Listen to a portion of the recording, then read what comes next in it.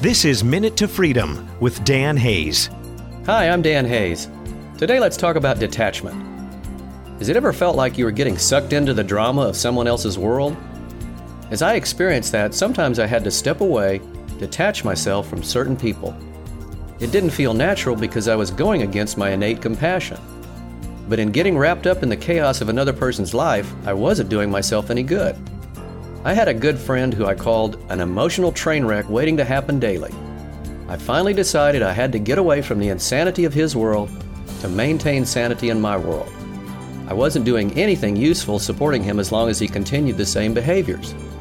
So I had to emotionally step back and detach to take care of myself.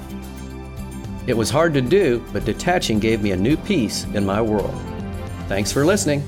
Minute to Freedom with author and speaker Dan Hayes. MinuteToFreedom.com.